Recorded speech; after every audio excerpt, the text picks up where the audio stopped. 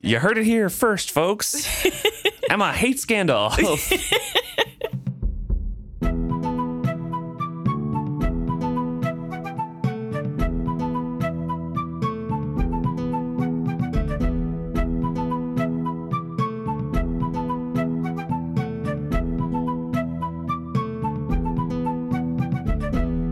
Welcome back to another episode of Is Fitz Happy?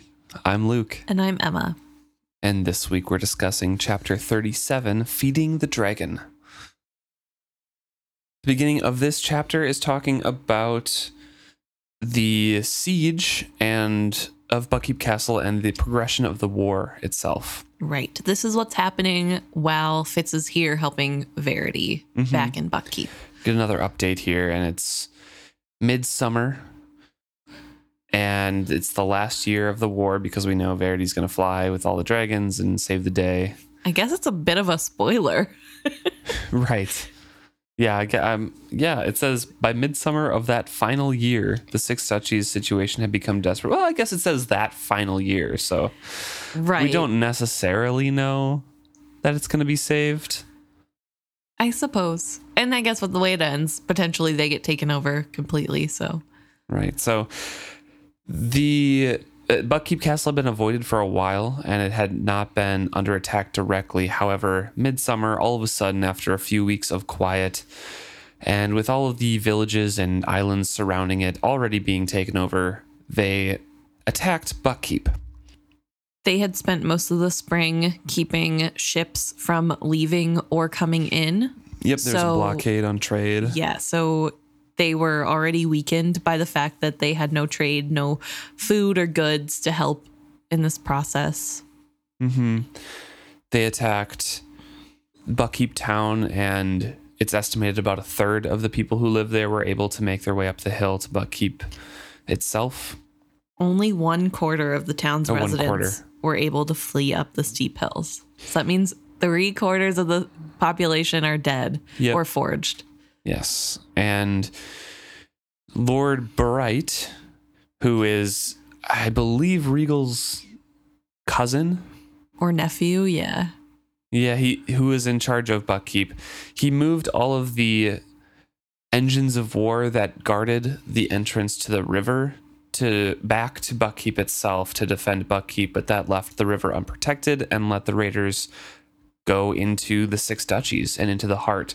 This is something that we had talked about before because Verity and Fitz and Chade and all of those had discussions around this and why Buckkeep was so important. It's because it guarded the entrance to the river and the heart of the Six Duchies itself. Right. And now with the river left unguarded, the lords of Pharaoh and Tilth are realizing the reality of the war that's been happening for the past several years. Yep, especially with Regal bringing pretty much all the troops over to Blue Lake and the Mountain Kingdom War, or shuffling there. It's basically their own keep guards only that are guarding them. So situation is pretty dire for all of the Six Duchies at this point. Right. And it kind of feels like too late to help. Because, I mean, when you're just reading this and you don't know what's about to happen, like it would take a miracle to solve this problem now because they've gotten to the heart of the Six Duchies. Yeah. Every single person is being affected. It does make comments about how the people that were from the inner duchies in general who had been able to ignore the war could no longer do so. Right. Because now it's on their doorstep. Their towns are being burnt down. They're being forged.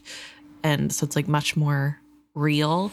This chapter in general is pretty much a downer. Yeah, it's a little dark. Yeah, right away I can say that Fitz is not happy at the end of it. Yeah, distinctly not happy. But Fitz makes his way out of the pillar, preceding Verity, and there's a bunch of people surrounding it, all kind of frantic and worried. And immediately he gets basically assaulted by Night Eyes. I would say tackled. Well, I was gonna say assaulted because like the mental assault of I made her listen to me and made her convince Verity that you needed help and all this sort of thing. He's very proud of himself while being also tackled and jumped on by a very proud and happy Night Eyes that I made it work. I communicated with Ketcherkin. Right. And he is pushed by Night Eyes into Verity, who's also stepping through the stone, who then has to Step casually over him. fall around him because he has his arms covered Yep. in silver, so he can't touch Fitz to move him. But Verity is reinvigorated by this encounter from the previous chapter. One, he had that encounter with the guard who is going to remain true, and he's going to warn everybody that, yeah, Verity's coming back and he's still alive. But also he comes through the pillar saying that he stirred a dragon, meaning Fitz. Not quite to waking, but I felt one stir. We may wake them all. We may yet wake them all. This was Verity laughing and shouting to the others these good tidings as he calmly stepped over us. So Verity felt, so there's a couple descriptions in the end of last chapter where there was quakes in skill that Yes. Fitz felt. And it was before Verity stepped through the pillar for the first one, at least. And I think the second one came as about when he stepped through. Right. And those Verity later describes are the stirrings of that stone dragon. But in the meantime, everyone's kind of gathered around looking at all of them stepping through and kind of wondering what's happening. The And- fool is looking weary. Yep. The fool is looking very wan and weary, and Ketcherkin, ever a mirror to her king, smiled at his exultation. Starling looked at all of us with greedy minstrel eyes, memorizing every detail. And Kettle, her hands and arms silver to the elbow, knelt carefully beside me to ask, "Are you all right, Fitzchivalry?" I looked at her magic-coated arms and hands. "What have you done?" I asked her. "Only what was necessary. Verity took me to the river in the city. Now our work will proceed more swiftly. What happened to you?" I want to pause real quick there because she says, Verity took me to the river in the city. Mm-hmm. And again, I'm going to stay on my point that I think the river is in Kelsingra. This could be any city. It could. It just But, all the yeah. clues around it, it just feels like that is the city that they're talking about. I think the only thing that I don't like about this is that it doesn't make sense. Where is this river at? There's no way that there would be no mention of it in the later trilogies if it was in Kelsingra somewhere. I don't know. Where is this stupid river? It's got to be somewhere. And again, I feel like I've said this before, and I think I do have memory of Verity saying he stopped the river in some way. And there is the whole adventure in the Rainwild Chronicles where the dragon keepers find the well of skill and have to go into the dangerous depths. It's broken. The lid is broken, so they have to go down there and manually open it.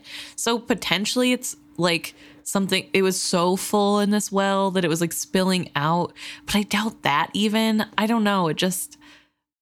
I don't understand where this river of skill is that is not there within the next 20 years.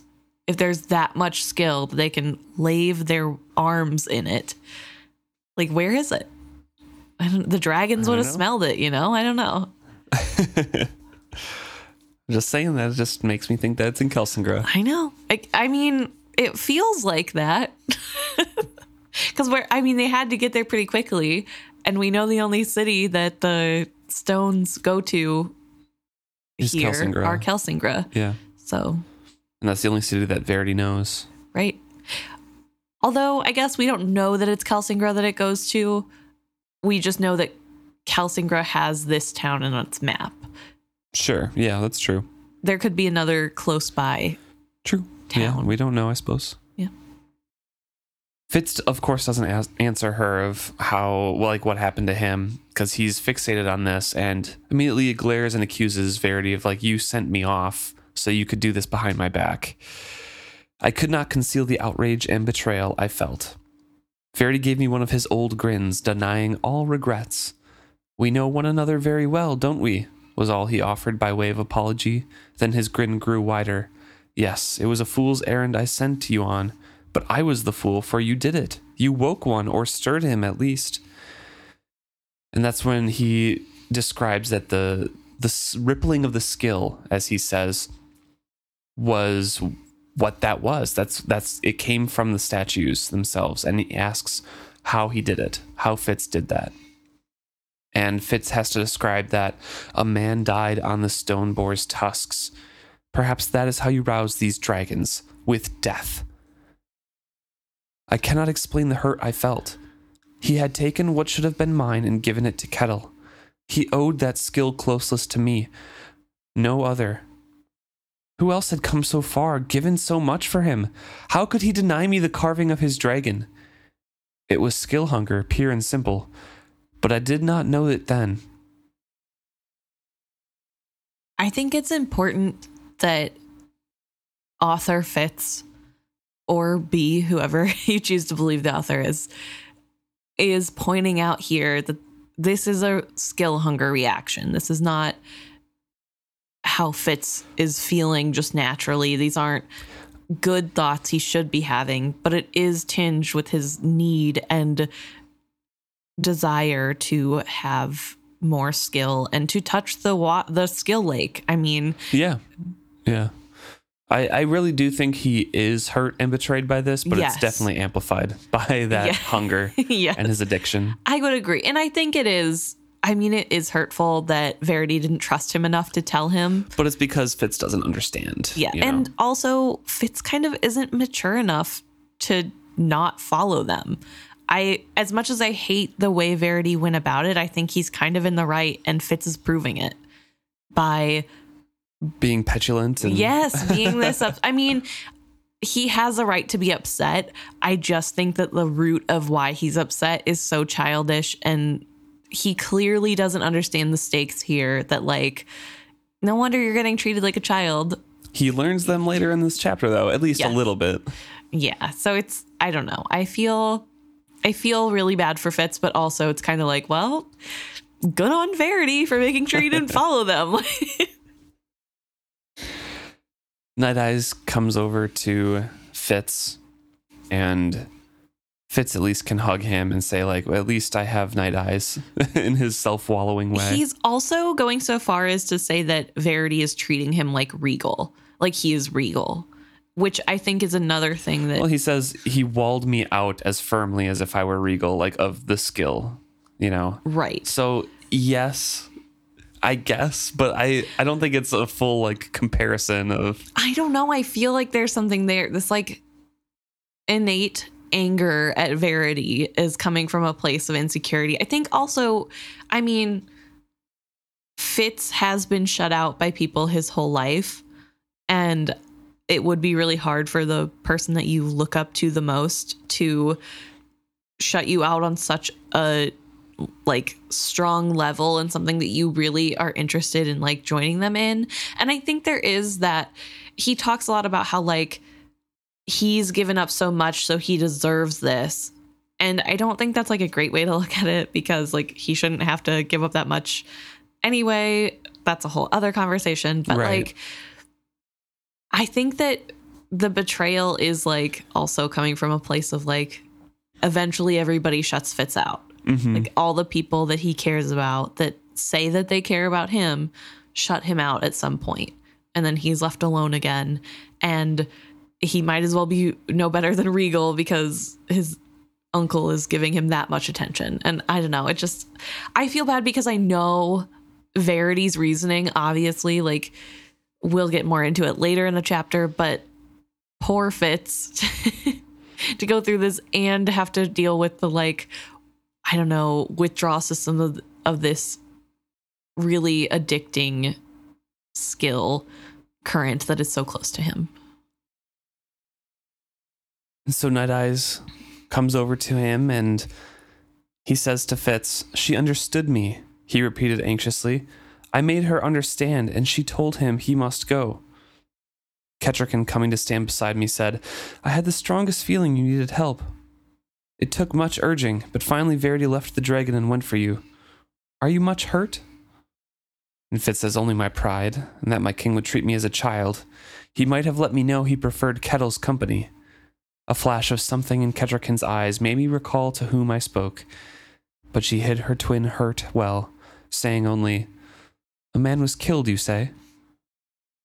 So I do also feel like this is horrible timing on Night Eye's part, that Fitz is like, well, at least I can say he's mine. And immediately Night Eye is like, I can communicate with Ketrican. Isn't that so great? Like, Yeah. it's oof. Not amazing, because it's another Not person. the best timing, but it is Yeah. cool. It is cool. It's Good great. job, that, Night Eyes. yeah, and Ketrican for Yes. hearing him. But yeah, it's like unfortunate timing, and I think it's piling onto his dark mood. So Fitz explains that a man had fallen onto the tusks and he gutted himself and says, I saw no stirring of dragons. Kettle is turning to Verity here, hearing this and saying, not the death, but the spilled life. That might be it. Like the scent of fresh meat rousing a dog starved near to death. They are hungry, my king, but not past rousing. Not if you find a way to feed them. I like not the sound of that, I exclaimed. It is not for us to like or dislike, Verity said heavily. It is the nature of dragons. They must be filled, and life is what fills them. It must be given willingly to create one, but dragons will take what they need to sustain them once they rise in flight. What had you supposed that King Wisdom offered them in return for defeating the red ships? And Kettle points a scolding finger at the fool and warns him, pay heed to that fool and understand now why you are so weary. When you touched her with skill, you linked with her. She draws you to her now, and you think you go out of pity. But she will take from you whatever she needs to rise, even if it is your whole life. So those are two pretty important paragraphs. The last one, of course, is referring to the fool is now carving Girl on a Dragon and is feeding her memories and emotions and life to get her to rise. Goes into a little bit later on in the book as well, but it's because he kind of feels guilty and he thinks that it's out of pity and he wants to do well by her, but who's to say what she feels about it? Right. If this is like a deeper need to live, so they're like siphoning off of him. Exactly. It's really interesting. I think it also shows that these stone dragons are really close in nature to real dragons. Yeah. Because the real dragons are pretty selfish creatures that do just take whatever they want and to continue life, which I guess is kind of nature, right? Like every creature tries to take what it needs to survive. But we have these imitation dragons and they're doing the same thing, and they take, and I think it also is a really good hint at the cost that, like, yeah, it's really cool to do this, but there's a deeper cost, and it's not even just your life that you're giving up. It's everyone that comes in contact with this after that, like, they could be giving something up to this dragon because it will take the life that it wants. Mm-hmm. So it's an interesting concept and a good explanation for what's going on, although Fitz does not understand it. I was going to point that out. Verity does say that they must be filled and life is what fills them. It must be given willingly to create one. Yes. Your life must be given willingly to create one, Fitz. But it's spelled out plainly for him later on because he still doesn't grasp it. He's still hurt and probably not paying attention at this point. And I would also like to say that this is potentially why the making of the Stone Dragon by Robred doesn't work, because it's not willingly given. Right. I mean, that's for all of the forging. Right. They're just taking emotions, and sure, it's feeding the dragon and giving it a lot of life force, but it's not gonna take flight. Right. Until all of Robred's in there, because it's just brimming with so much. Yeah. Fair enough. So Fitz declares that no one's making sense, and then gathers his wits and does warn everybody about the soldiers that are coming, and that the men are guarding the pillars and are placed to prevent Verity's escape. So here we have a little bit of a time jump in the chapter. It's night now, and Fitz has taken some time to figure out exactly the turn of events, like the order of things that happened. Kettle and Verity had indeed gone to the river almost as soon as Fitz had left. They had used the pillar to get down to the city, and there they had laved Kettle's arms in the stuff and renewed the power in Verity's. And Fitz once again reflects that every glance at that silver on Kettle's arms awakens in him the hunger, and he can't really hide that, even though he tries to hide it from himself and Verity. He thinks that Verity does know that basically that's what's driving him in those feelings, but Verity, doesn't make him confront it or bring it up to him at all. And I do wonder if the reason Verity is kind of letting it go is because he has put so much of himself into the dragon, and kind of, there's just less attention being paid to Fitz. Even if he knows what's going on, it doesn't feel as important because he's not fully Verity anymore. I don't know. I feel like that could potentially be a cause. But also, I guess Verity's pretty passive when it comes to helping Fitz figure things out. He waits until it becomes too annoying to ignore. Yeah. and then he helps or says something. So could also just be that that's how Verity deals with things. When Kettle and Verity were coming back through the pillar, they discovered the fool had been carving away at Girl and a Dragon. Of course, they were kind of mad at him as well for that. And the fool is insisting that he could feel the foot intact inside the stone because he's chipping away at the feet of the dragon. He felt certain that all she wished from him was that he chop the dragon free of that which mired it. He had been shaking with exhaustion when they found him. They brew him the last of the elf bark tea, and he's still not very energized from it. He's just not energetic. He's not asking Fitz, what happened. Right. He's just kind of in a daze, walking around exhausted still. Yeah, and Fitz is pretty uneasy for him. So he's definitely giving a lot of strength and doing a lot for that dragon. Right. Yeah. With the warning that Regal's men and the soldiers were coming, it stirs everybody to action. They kind of set up a watch a little bit. And Kettle and Verity found the Karis seeds that Fitz had. Technically, Starling found it. Yes, they were looking for more elf bark for the fool. Yes.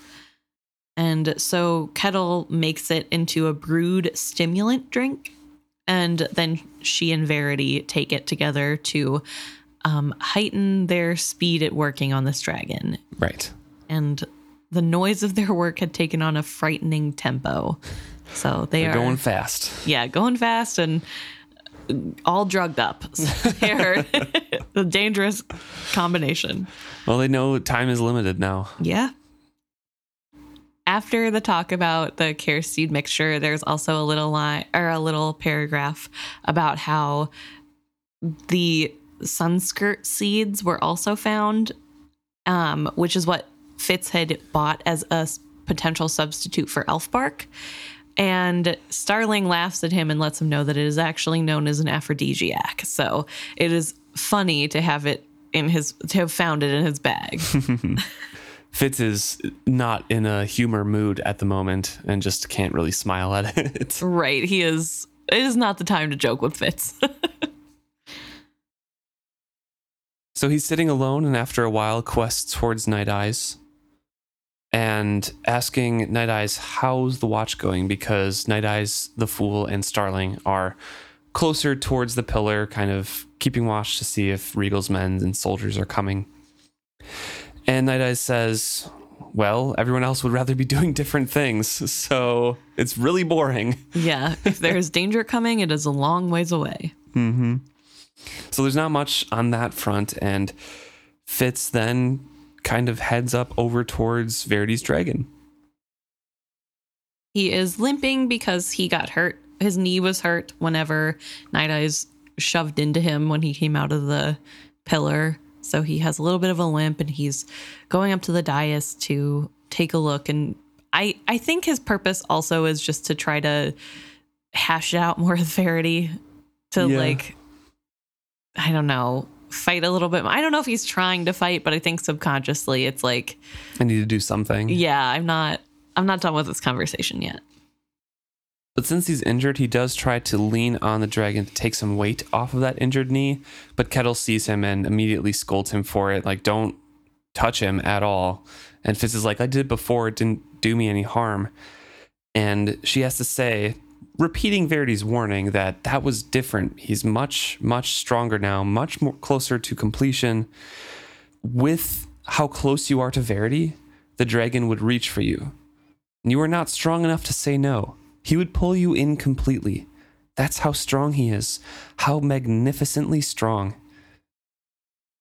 And he asks Kettle, like, why can't anybody explain this to me? Like, aren't you going to try at some point? And Kettle's like, we have been trying. Yes.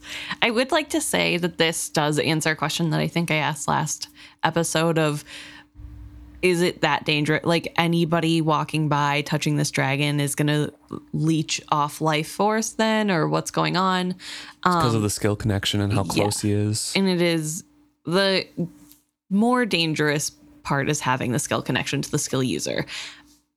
However, I think it's still possible to just touch a partially finished skill dragon and have it suck things from you unknowingly. I just don't think it'd be as powerful as the way that it is with the way Fitz is connected to Verity. Yeah, I mean, we know it kind of happened with Girl on a Dragon when he was comforting Kettricken, and that was before the Fool had touched Girl on a Dragon, and it left him weak. So it is possible, but I think it is much stronger if you have that connection to the Carver.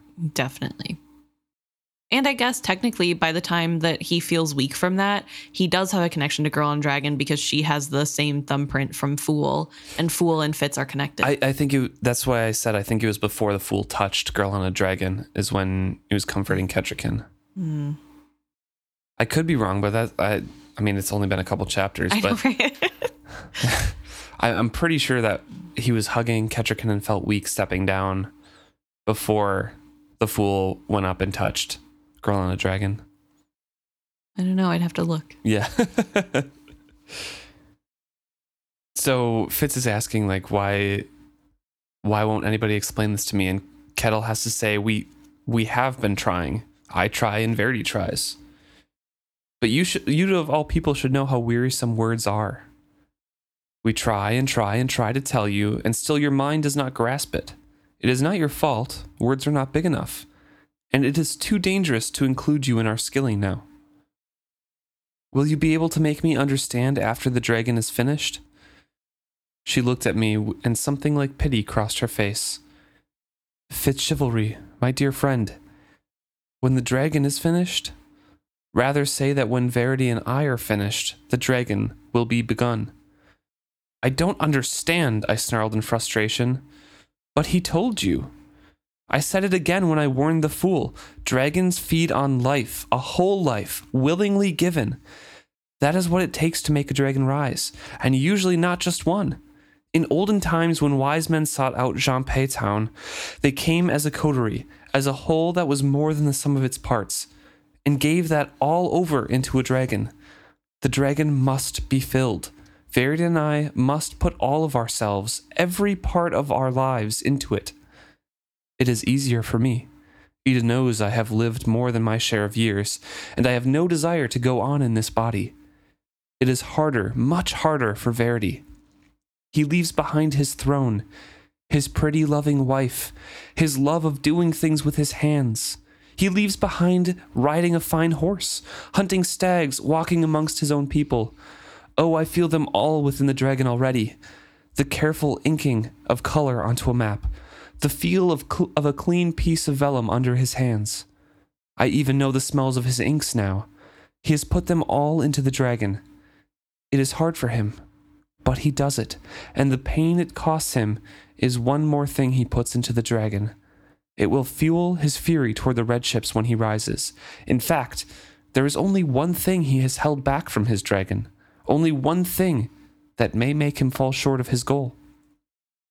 What is that? I asked her unwillingly.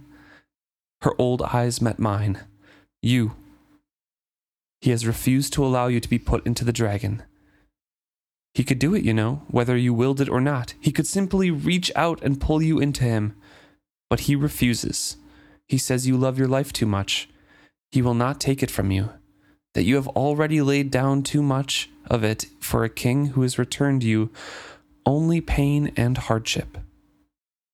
Did she know that with her words she gave Verity back to me? I suspect she did. That's spelled out pretty plainly for Fitz there. Right. And I still think there's some confusion on Fitz's end. He's still not quite grasping it. Right. But this is the closest they have come so far to letting him understand. Now he understands that, okay, to finish this, you will be dead. Yeah. That's like his basic understanding, which is enough, I guess. Yeah, that is essentially the basic premise of it. But I also think that this is a really important paragraph just because it reminds us, like, how much Verity is losing and what he is paying to make this dragon rise. This is the cost to save his kingdom, to make sure that everyone is safe and that he can help his people, is that he has to lose all those little things. Verity is only like late 30s. Yeah. And it's so sad because you can tell that with Verity, there is such a love for life. I think that's pretty evident in the little things that he's describing. He has such pure enjoyment of the little things, and he's giving it all up, and he is stopping shy of his goal potentially because he refuses to make Fitz do the same. Yeah. And it's just really heartbreaking because I think one thing that gets kind of overlooked in this is how much Verity is sacrificing. And I know it's like really easy to talk about. It's like a throwaway, like, yeah, he's sacrificing things and it's noble, but it's a lot. Like every aspect that you have ever loved about life, and even the stuff that you don't, is gone. Like you just don't get it anymore. That's why it drives home what I had spoken about. Oh man, this was a long time ago. But if this were any other fantasy series, Verity would have been the protagonist. Yeah. And he would have been the hero here because, yeah, he's gone through some hardship, but he's the one on the hero's journey. Yeah. And, Fitz is the correct way to show this story. And I love these books, but if it was a traditional fantasy story, Verity is the point of view. He would be the one with the traditional hero's tale. Yeah. Because that sacrifice is insane. Yeah. And I do want to say that I think there's also room there to talk about how this is kind of also something that he was driven to, I guess, out of desperation, but also from his own skill hunger. Oh, yeah, definitely. Even if this wouldn't have happened, I can't see a reality where if Verity found out that this is something you could do with this skill, even if the Red Ship Raiders are taken care of long before this isn't something he wouldn't pursue later. Eventually, I feel like even 10 years from when he had left, I could see it happening just because of how much he had to use the skill and how addicted he was becoming. I just think that that's a level that you wouldn't really be able to recover from very easily. Yeah, definitely. So I think it is really impressive that he's able to come this far alone for the most part. And that also he is willing to do that for his people. It is still noble. I think even though there is obviously addiction tinging this, he still has to give up life, and not even in the easy way you could with the skill. Mm-hmm. He has to purposely take everything out. And I don't know. I think that's really sweet. And I think it's even more noble that he is keeping Fitz from that. I do find it a little, I don't want to say humorous because it's a little dark to say humorous, but like humorous that he's like, well, I can't do this to Fitz because Fitz loves his life, because I don't know that Fitz in this moment of time loves his life and wants to stay. I think this would have been the perfect opportunity for him to take a low blow and be like, well, Fitz has had it pretty bad, so I'll just take him. He'll thank me for it. And instead he's like, no, Fitz will grow from this and he's going to heal and he should still stay alive. And I think that's really big too. Yeah. Yeah. Because he does know Fitz really well, and he does know that Fitz is having a really hard time this past year, especially. But yeah, he's keeping Fitz away from that. So the love is there. Fitz immediately wants to talk to Verity after learning about all this. And Kettle has to stop him, call him back, and she says, 2 things I would have you know, painful as you may find them. And the first one is, your mother loved you. You say you cannot recall her. Actually, you cannot forgive her. But she is there with you in your memories. She was tall and fair, a mountain woman, and she loved you. It was not her choice to part from you. Fitz rejects that immediately and coldly asks, what's the second thing? It is as bad or perhaps worse. Oh, Kettle is really just like, yeah, I almost salvaged this moment. You were really calming down. Better twist a knife in. Like, Yep. Kettle, it's not the time. I guess I don't know when the time would be. And she probably is like, well, I'm going to die soon, so I might as well let him know. She doesn't have very many feelings left. She's been pouring everything in. And to be fair, I feel like it's pretty on par even when she did have her feelings that she would just say this to true. Fitz. The second thing that she warns is almost worse. Yeah. She says, again, it is a thing you already know. It is sad that the only gifts I can offer you, the catalyst who has changed my living death to dying life, are things you already possess. But there it is, and so I will say it. You will live to love again. You know you have lost your springtime girl, your Molly on the beach with the wind in her brown hair and red cloak. You have been gone too long from her, and too much has befallen you both. And what you loved, what both of you truly loved, was not each other. It was the time of your life. It was the spring of your years, and life running strong in you, and war on your doorstep and your strong, perfect bodies. Look back, in truth. You will find you recall fully as many quarrels and tears as you do lovemaking and kisses. Fitz, be wise. Let her go, and keep those memories intact. Save what you can of her, and let her keep what she can of the wild and daring boy she loved, because both he and that merry little miss are no more than memories anymore. No more than memories. Fitz has a even more violent reaction to this. Yes. Screaming, "You are wrong." I will say, so the reason that we kind of skipped over that Kettle is having this insight is that they were so closely linked. Yeah, when Fitz was unlocking her skill. Yes. And as it has been mentioned before in the skill, you can't touch someone that closely and not give of yourself to. So as much as he knows Kettle, she knows of him.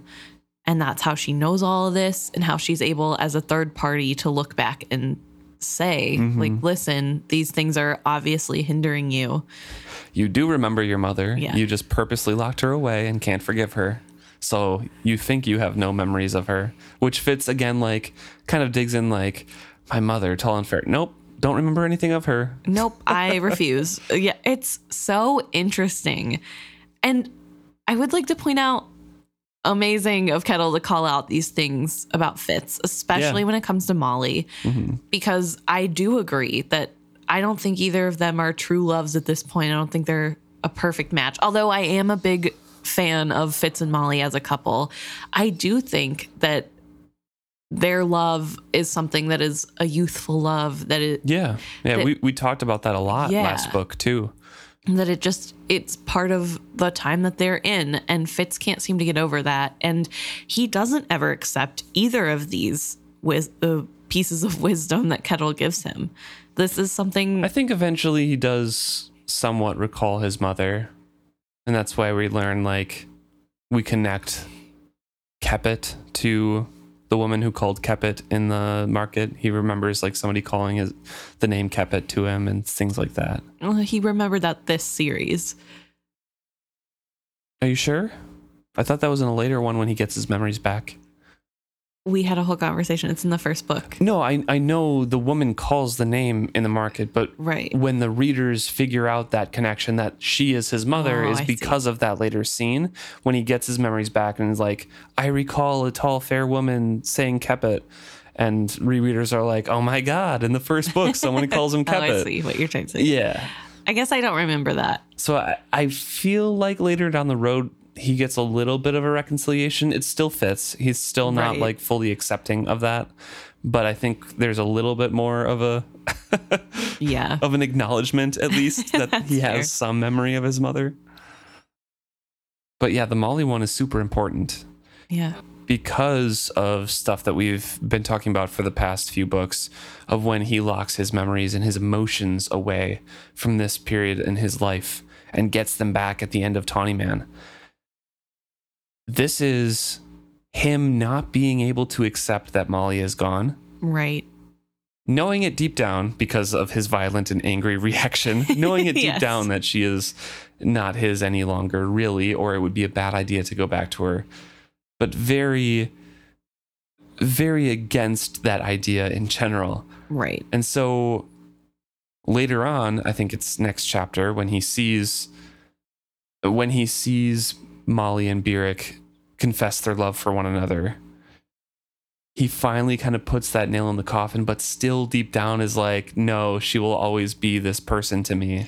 Yeah. And he doesn't acknowledge that they have changed, that both of them have gone through too much at this point in their lives to get back together. So when he gets those memories back, he's still in that frame of mind. Right. And I kind of think that he stays this way his whole life.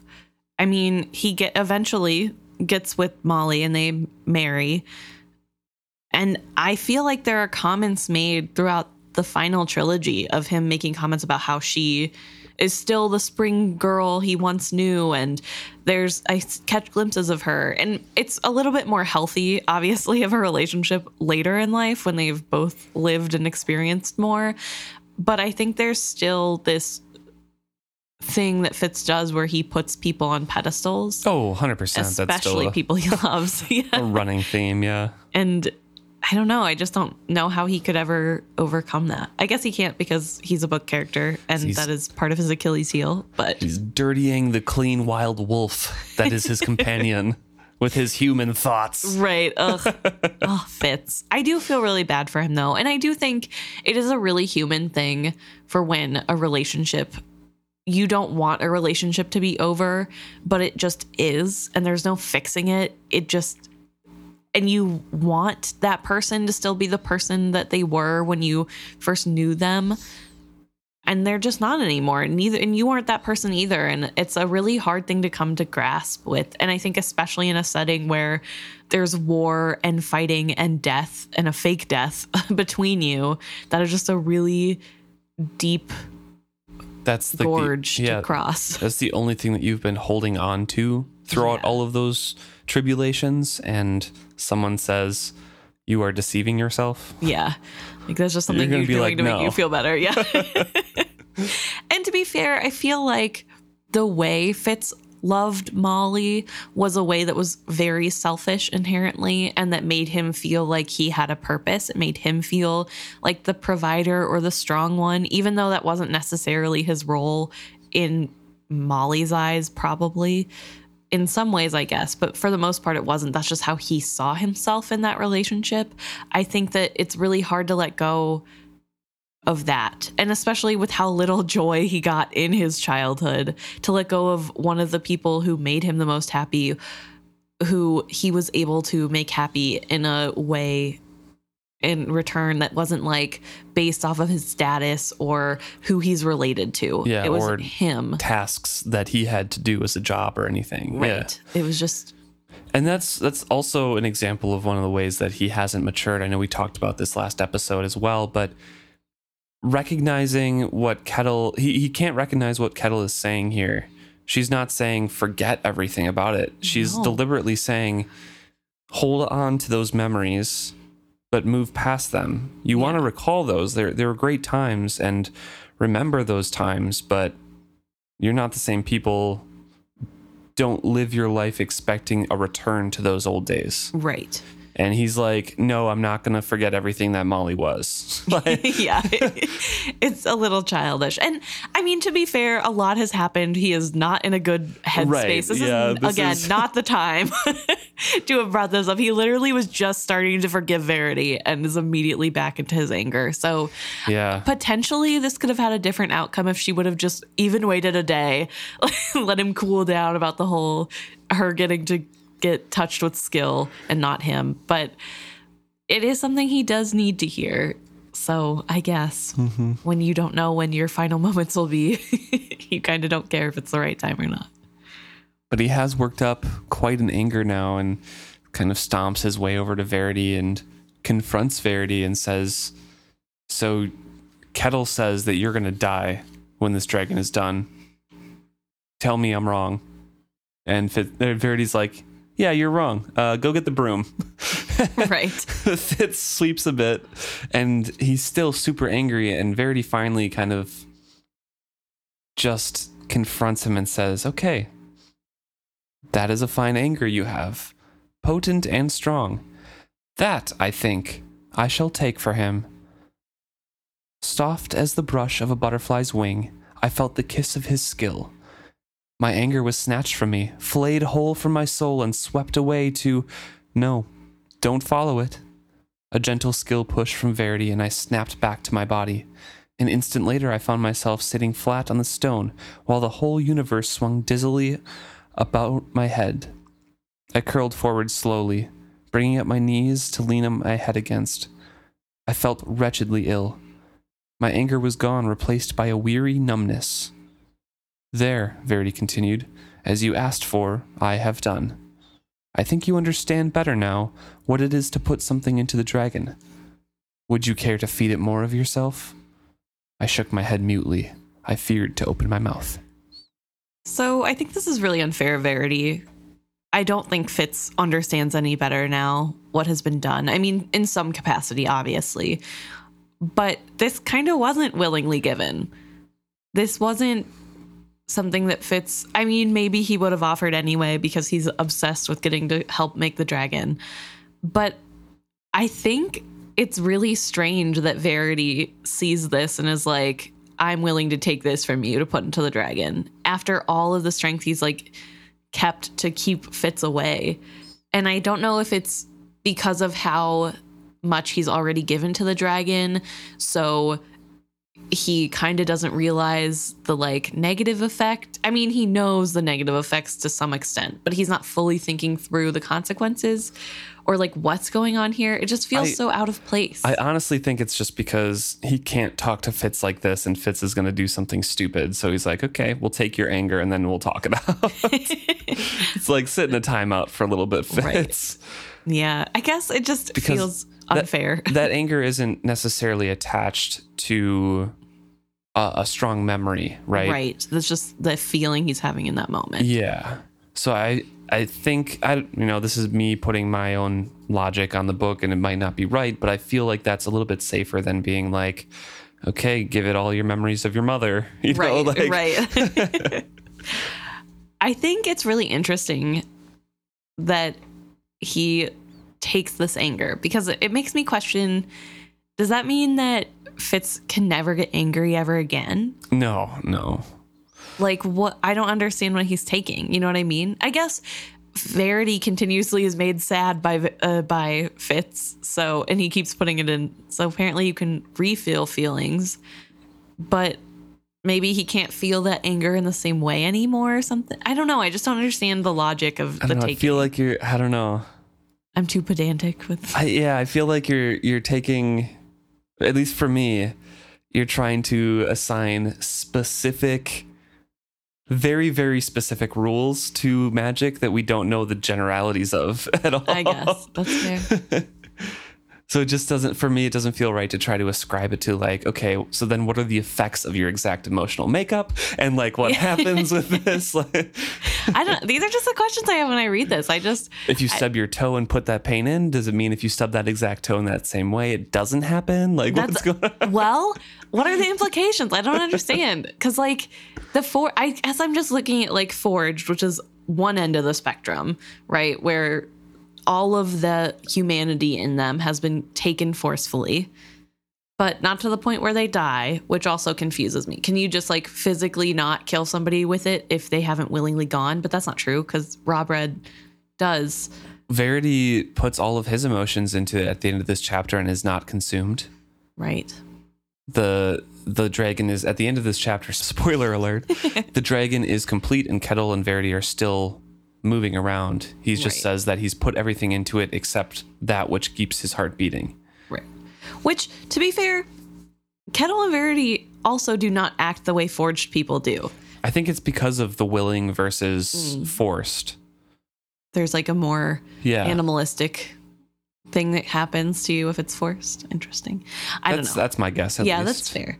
Yeah. I think, but that's just, I think, where my confusion lies. And I'm somebody who likes. It could be the silver as well. Oh, yeah. That like just has a buffer or something like that. I don't know. Potential. I don't know either. I don't know. I think I'm looking at like forged people and then what's happening here and trying to decide the rules because I like knowing the rules of things.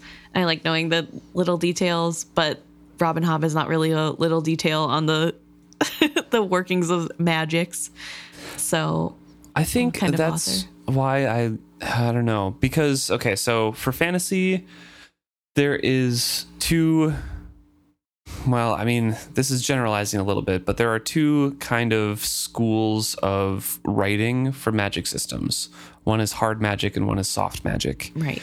Soft magic is often described as Gandalf. As he shows up, he's a wizard, he makes a bright light, a flame of something, and it happens. You know, you don't really need to know it's the mystery, it's the magic. That's what this feels like to me. It's Robin Hobb. It's a little less defined. It has, you know, some soft edges to it where it kind of like spreads out nebulously and you don't really know where the edge is. You know, it's just kind of, it's there and you kind of have to believe that it's magic and it works. And then there's like hard magic, like Brandon Sanderson books, for example. He has very defined rules and creative ways to get around those rules or use those rules to solve problems in the magic system. And I feel like that might be more like what you're looking for is like, yeah, that's fair. Let's know what we're going for and then use it creatively to do things. So I know like, oh, that's clever how that works. Yeah, I guess. And it's fair to like, you can't expect everyone to be able to do this, especially it like closes you off to what's possible in the future. And especially, I think Robin Hobb knew that this would be a bigger series. I don't know when she knew. At this point, probably, or maybe like after this series was written. I don't know. But even if it was like a slim possibility, you wouldn't want to close off what's possible later. I don't know. I think I have a really bad habit of overly critiquing like loopholes in writing or like things that are missing. I don't know if that's a bad habit. It feels mean because like I'm not an author. I'm not putting all this time and energy and effort into making this. And I don't want to take away from that because it is amazing that this book even exists. I love this series, but like sometimes it makes me feel like that's lazy writing, and which is not nice. It's not fair, and I couldn't do this. It just like I think that's where I come from, where it's like I want those rules to know how much thought was put into this. I don't want to feel like the magic is just like, and here's the catch-all for the thing that I need to get done, and I guess that's fine too. Like there's no problem with doing that. That's like a thing people like. And like you said, you enjoy. Do you think Tolkien was a lazy writer with a Deus Ex Machina Gandalf? Yeah, I don't love it. I mean, I love Lord of the Rings. I love this series. I just don't love when things... I like there to be order in things, which is fine. No, I don't know. I feel bad about it. Like I want to just be able to enjoy the magic and like it for what it is. But I feel like who I am as a person will not allow me to just do that and get over it. So I'm so sorry for everyone who is annoyed by it, who isn't the same type of reader that I am, where I keep bringing up these weird things that are like... I don't think you have to apologize for it because it is an interesting thought to go into. I've been reading fantasy, I think, for longer than you have, or at least more variety of fantasy. Yeah, I definitely have only recently broadened my fantasy horizon. I was only doing female protagonist before this.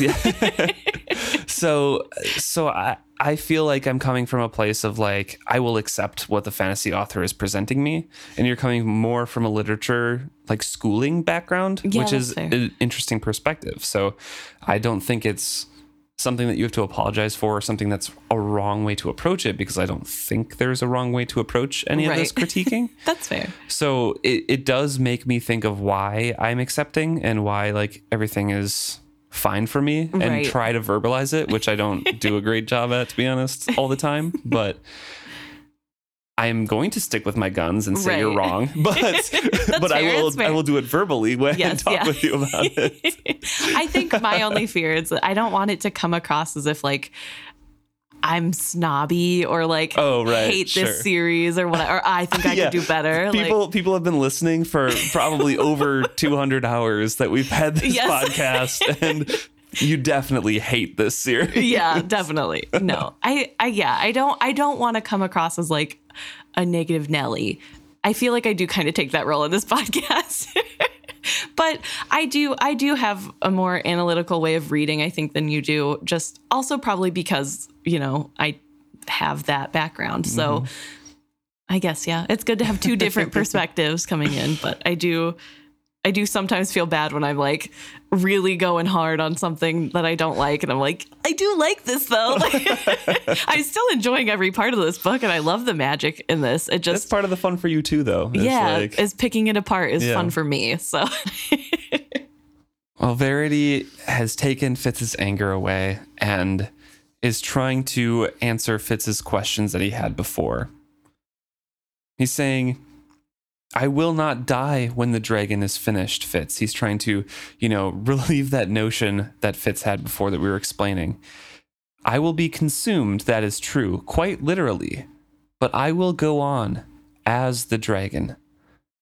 And Kestrel will be a part of me, and her sister Gull, but I shall be the dragon. He's really trying to drive home this point, which is a little pedantic, because he will basically die. Like, who Verity is now is gone. Yes. Yeah. But I think he's trying to offer any little lifeline he can to Fitz here to be like, right. But I'm not going to be like, I'm not gone. Buried in the earth dead. Yeah. Like, I'll be living on. I'll just be a stone dragon. Yeah. And I do feel bad.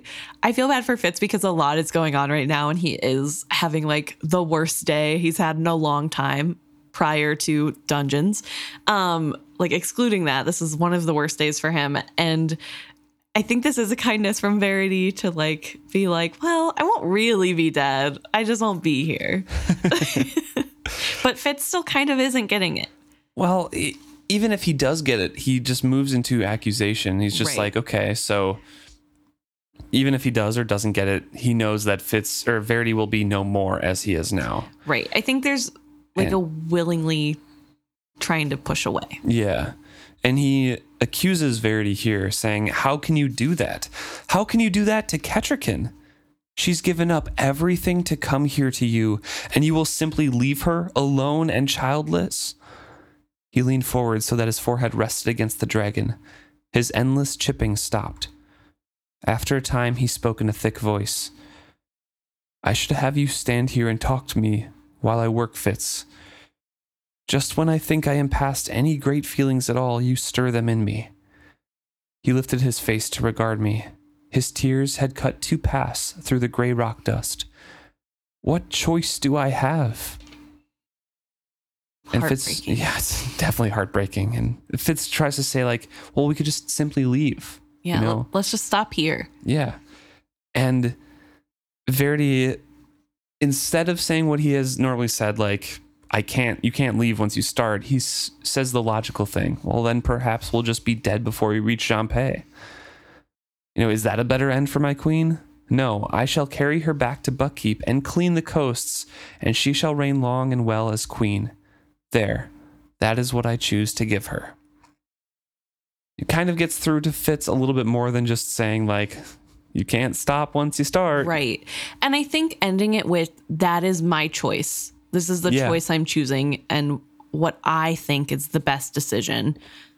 I think is a little bit more of a plea to get to Fitz, because Fitz is all about like he wants to make his own choices, and even if other people think they're wrong, he thinks that the choice that he's making is the right one. And I think Verity's trying to convey that here of like, you don't have to agree, but I'm looking at the big picture, and if we leave now, I have nothing to give my queen but certain death. Yeah. And like, at least this way she gets to live. Whether or not that's like that great, I don't know.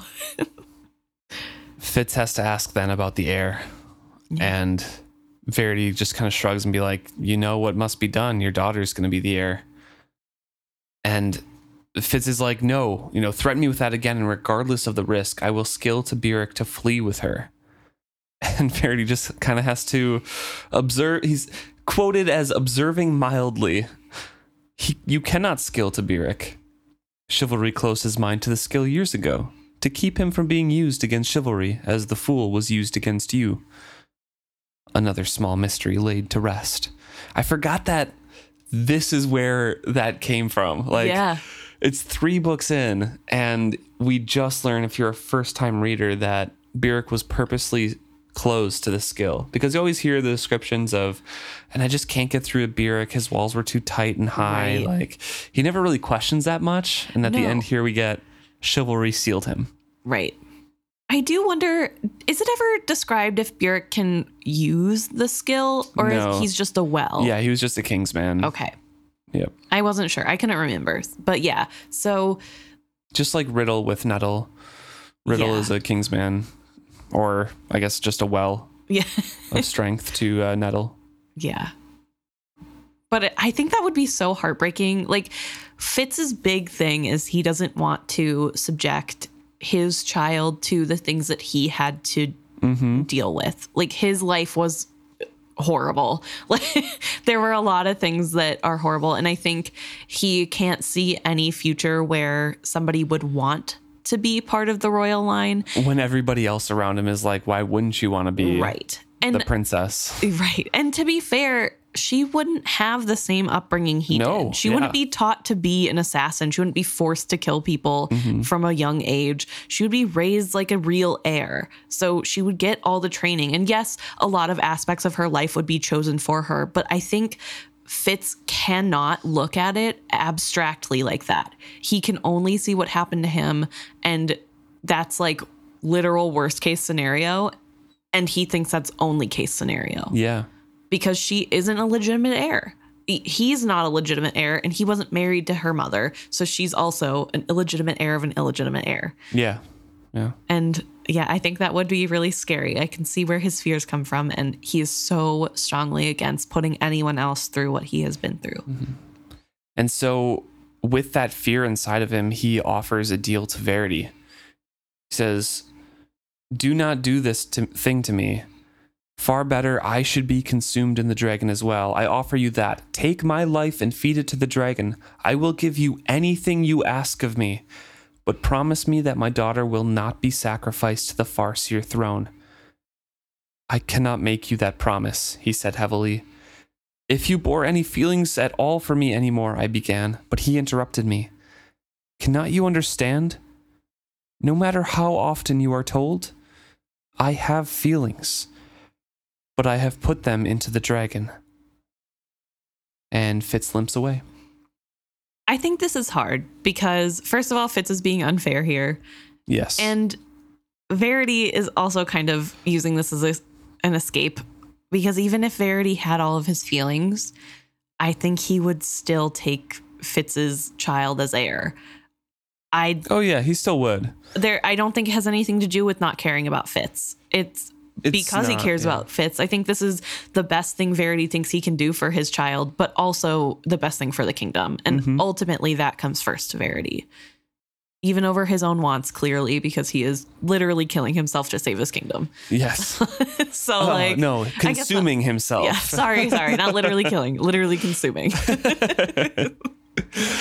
Fitz goes back to the camp, and while he's leaving, he observes that the wit life that he senses in Verity and the dragon and Kettle seems to be stronger in the dragon nowadays than in Verity. It's still flickering between the two, but the dragon is growing in strength. And he gets back to camp and falls asleep after a fashion, he says. Nobody's there because they are all still guarding the mouth of the quarry tunnel where they think that Regal's guard is coming. So he sleeps and has odd dreams. Do you think anything in these dreams are worth repeating? I think they're just normal dreams and nightmares. I don't think they're skill dreams in any way. No, I don't. I mean, he just dreams of dragons and Molly and the stone game.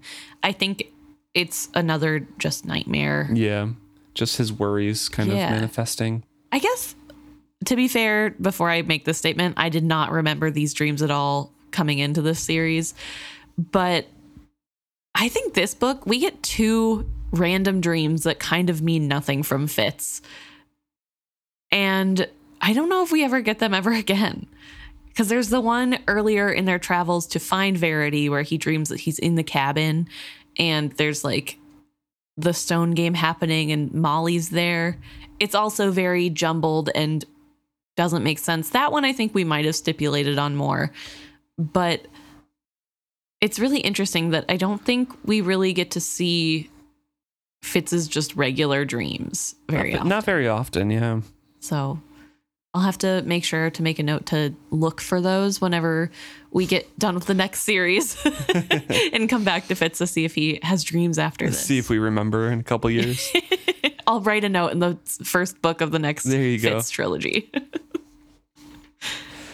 Fitz is waking up during this night. Every so often, he's just kind of starting up from his dreams, falling back asleep, getting up, and he's questing out to Night Eyes to see how that's working out for them, the guarding, and making sure that Regal's soldiers aren't coming. Then he falls back asleep and has a dream of the soldiers coming and killing them all where they are. And he wakes in the morning to Night Eyes saying like, hey, you need to hunt. Yes. and Fitz is like, yeah, I do. Just to get out, you know? Right. He has kind of been mopey and angry and upset, and he just needs to get away from it. And I think it's nice that Night Eyes recognizes that and gives him an outlet. And Kettricken sees him going and joins them. Yeah, she was sleeping up by the dragon and was coming down, and They met eyes, and then she glances down at Night Eyes and says, going hunting? The wolf gave a slow wag to his tail. I'll fetch my bow, she announced. So I just wanted to highlight that as another, like, I know your intent, even though I can't tell. It's so interesting how close they've gotten. And it also makes me sad because Night Eyes clearly is enjoying this. And I kind of wonder if Night Eyes and Fitz hadn't met and like somehow Night Eyes found Kettricken, if they would have bonded in some way. I don't think so. I don't think Kettricken is strongly witted enough to do that. Because it's taken, months of Night Eyes repeatedly just talking at her. Yeah, that makes sense. That's fair. And they still can't actually communicate. Right. She can just get she just unknowingly knows what he's saying. Yes, exactly. So they go out and they hunt, and eventually they end up by the stream fishing. Right. Fitz does say that the act of hunting in itself is calming him down. It makes him feel a little bit better to Night be Eyes doing knows something. best. Yes. And on their way back in, they pass Girl on a Dragon, and they found the fool curled up on the dais beside her, sound asleep. Kettricken woke him and scolded him for the fresh chisel marks about the dragon's tail. He professed no regrets, and they make him follow him back into camp. I will say, Fitz also took a bath. Yeah, yes. And apparently he smells real bad because Kettricken makes a joke that when he asks if it's okay if he takes a bath, she says, in truth, it might be a kindness to us all. I had to get that in there. That is really funny. And I feel like the smell coming off of Fitz. Well, even if I had just showered and something and you said that to me, I would know I wouldn't stink, but you were just making a joke with me. That's fair. That's fair. Maybe that's... Hopefully. We don't get a description every time Fitz takes a bath. And True. He has not taken a bath since the whole fool incident that we know of. So maybe he does smell really bad. They probably all do. So they are walking back to camp here. And Kettrikin stops everybody and says, "Hush." And then listen. And there's no sound. There's nothing. And it takes a couple moments for Fitz to understand the significance of that. And they hurry up to Verity's dragon because they're hoping that Verity isn't dead beside it. Right. But they aren't. And the scene is even weirder. Verity and Kettle are standing still looking at the finished dragon statue, but they are motionless. And he shone black and glistening as good flint in the afternoon sunlight. The great beast was complete. Fitz declares that it surpasses every dragon that they saw in the stone garden. He walks about him twice, and he notices that Witlife burned powerfully in the dragon now, stronger than it did in either Verity or Kettle. It was almost shocking that his sides did not bellow with breath, that he did not twitch in his sleep. I glanced to Verity, and despite the anger I still harbored, I had to smile. "He is perfect," I said quietly. "I have failed," he said without hope. Beside him, Kettle nodded miserably. The lines in her face had gone deeper. She looked every bit of 200 years old. So did Verity. And this is a confusing statement. So Kettrigan brings up, but the project is finished. This is what you wanted to do. What do you mean you failed? Which I think goes to show how much understanding there is with everyone else. Right. Because to them, this is done. Okay, you did what you wanted. They're not understanding, like, it isn't moving. Like, the whole reason they did this whole thing is to have an actual moving creature. And the fact that it isn't moving is enough to know. And both Verity and Kettle know that, yes, you have to be fully consumed by the dragon in order to get it working. But they know intimately, because they're linked to it, right, that even if they let themselves be absorbed by the dragon, it wouldn't be enough right now. They've given him everything that they have except to keep their heart beating. But it still would not be enough if they went into it. So they have to just be like, okay, now what? Right. I was just about to ask, how does the dragon get made? Because I can't remember right off the top of my head this moment. Obviously it does. So what happens is next chapter, I believe, is the swap. Yes. Verity gets another night full of feeling because he's in Fitz's body. And that memory and that invigoration is enough to create the rest of the dragon. So without that swap, the dragon does not get created. Or he takes all of Fitz. You know, that was like what Fitz is expecting, and that's like the swap that Robin Hobb does at the end. But interesting. So really, Fitz is the catalyst. He's needed. Without him, nothing would work. Yeah. But I did find it very interesting because they are talking about how, like, you have to give your all to this dragon, and we have stopped short because we don't think it'll work. And I do wonder how many, I guess we would know if any other people had done that, had like finished the carving but stopped short. Although maybe if they had gone in, it would unfinish itself the way Girl on Dragons did. Maybe. Because I don't feel like you would put all of yourself in if you knew that the carving wasn't even done. Right. So there is a description of Girl on a Dragon later on when Fitz in Verity's body puts his memories into her. And it's describing like, yeah, all the coterie members trusted Salt, the head of the coterie. Right. And she was the last one to put herself in, but she strove to keep herself separate. So when she put herself in and wanted to remain separate and as a single entity in the woman on the dragon, that's when it like crashed back to the ground and kind of like mired itself back in. Right. So they had carved it all, but like the stone was alive and like, hey, you can't go anywhere. Weird. At least that's in my head. That's what it looked like. Right. Because I feel like they did try to, I also have a memory of them like almost taking off and then being stuck. So I don't know. It is a little weird that like potentially that could happen to this dragon that's fully finished. It could like go back to not being.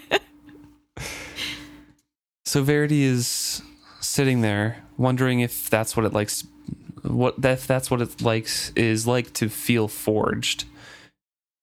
With all of his wants, his desires, his loves gone, and all of it, he says, he put into the dragon, and he held nothing back, and yet it's not enough. And so Kettle says, "What about Fitz? Yeah. You've held back Fitz, and now we need him." Yeah, there's no other way. And then she looks at Fitz and says, "You offered it," she reminded me, "all your life." I nodded my head. "If you would not take my child," I added quietly. "My king, I no longer seek any bargain of any kind. If you must have my life so that the dragon may fly, I offer it." That is a little wild to me. I mean, it's not because it's very in character for Fitz to sacrifice for those that he loves, but it is a little strange that like 2 pages ago, he was furious and was using this as a bargaining chip. It's Verity, though. Yeah. All the hope gone. It's the 6 duchies. It's everything. And it's Fitz who, like you said, it's his character. That's who he is. I think it is really sweet that he is offering this. Although I don't love it. Again, like linked with Verity, Verity would know his reservations and everything like that. Like, yeah, sure, Fitz will say it and he will do it, but he doesn't really want to. Right.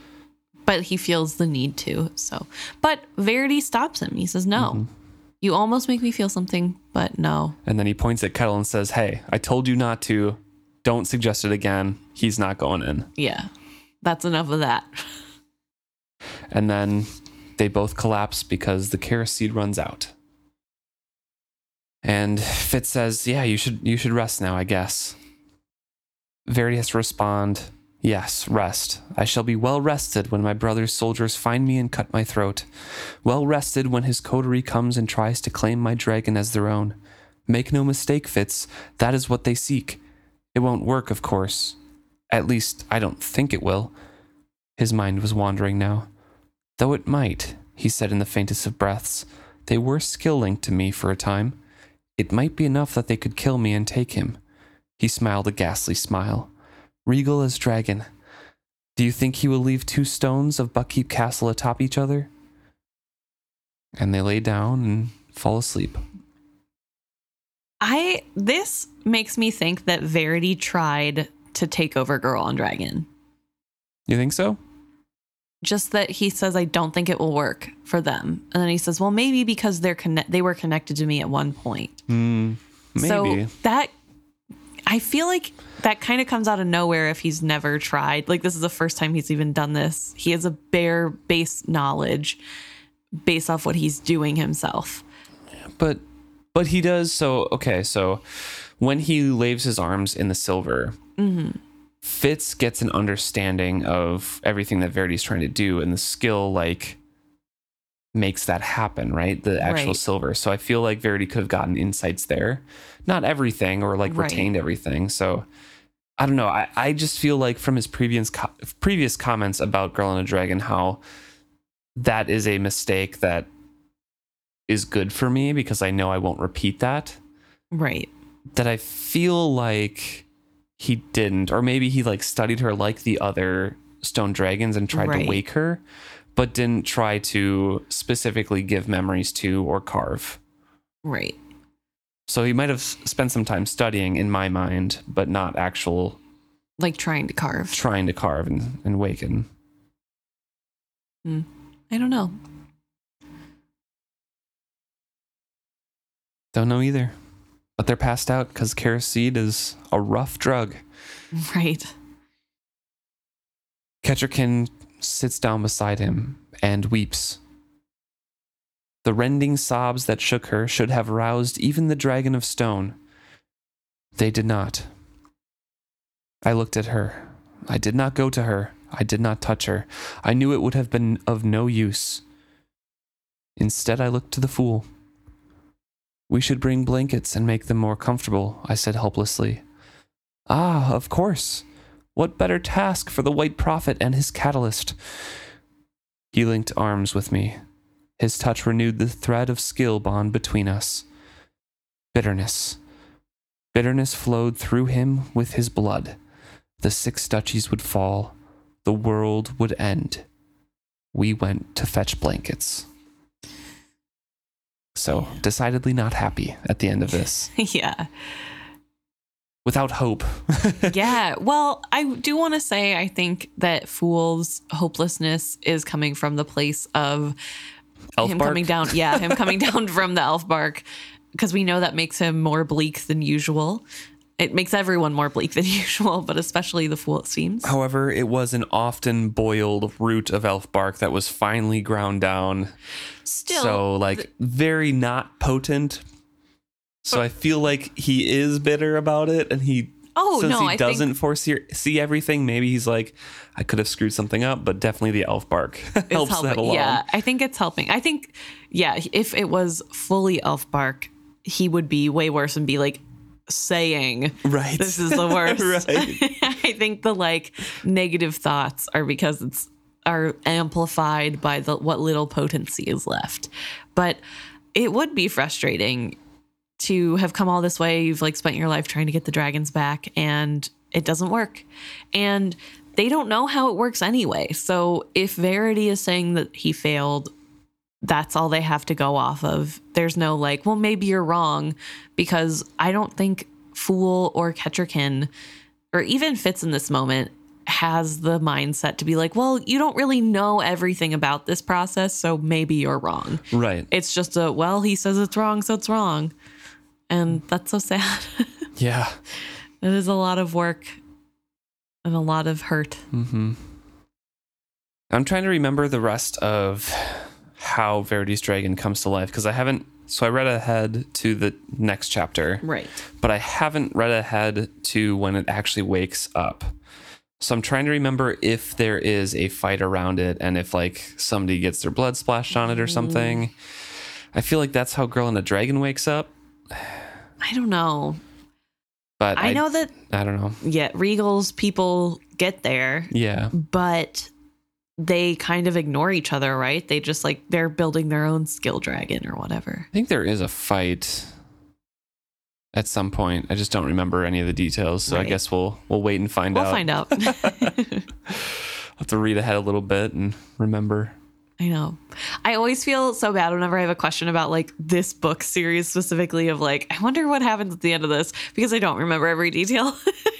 And then I'm like, we're doing a podcast on this book series. I should know the answers. And I'm like, the readers, our listeners know. We don't know anything. So. Well, if you guys know anything, please let us know. We're at isfitzhappy@gmail.com. And if you want to reach out to us on any of our social medias, we're at isfitzhappy, Facebook, Instagram, and Twitter. That is our handle on all 3. Please leave us any reviews that you guys have, any feedback that you have. We'd love to hear from you. Thank you so much for tuning in and listening to us this week. Really appreciate to hear from you guys, and really appreciate you guys following along with us. Yeah. See you next week.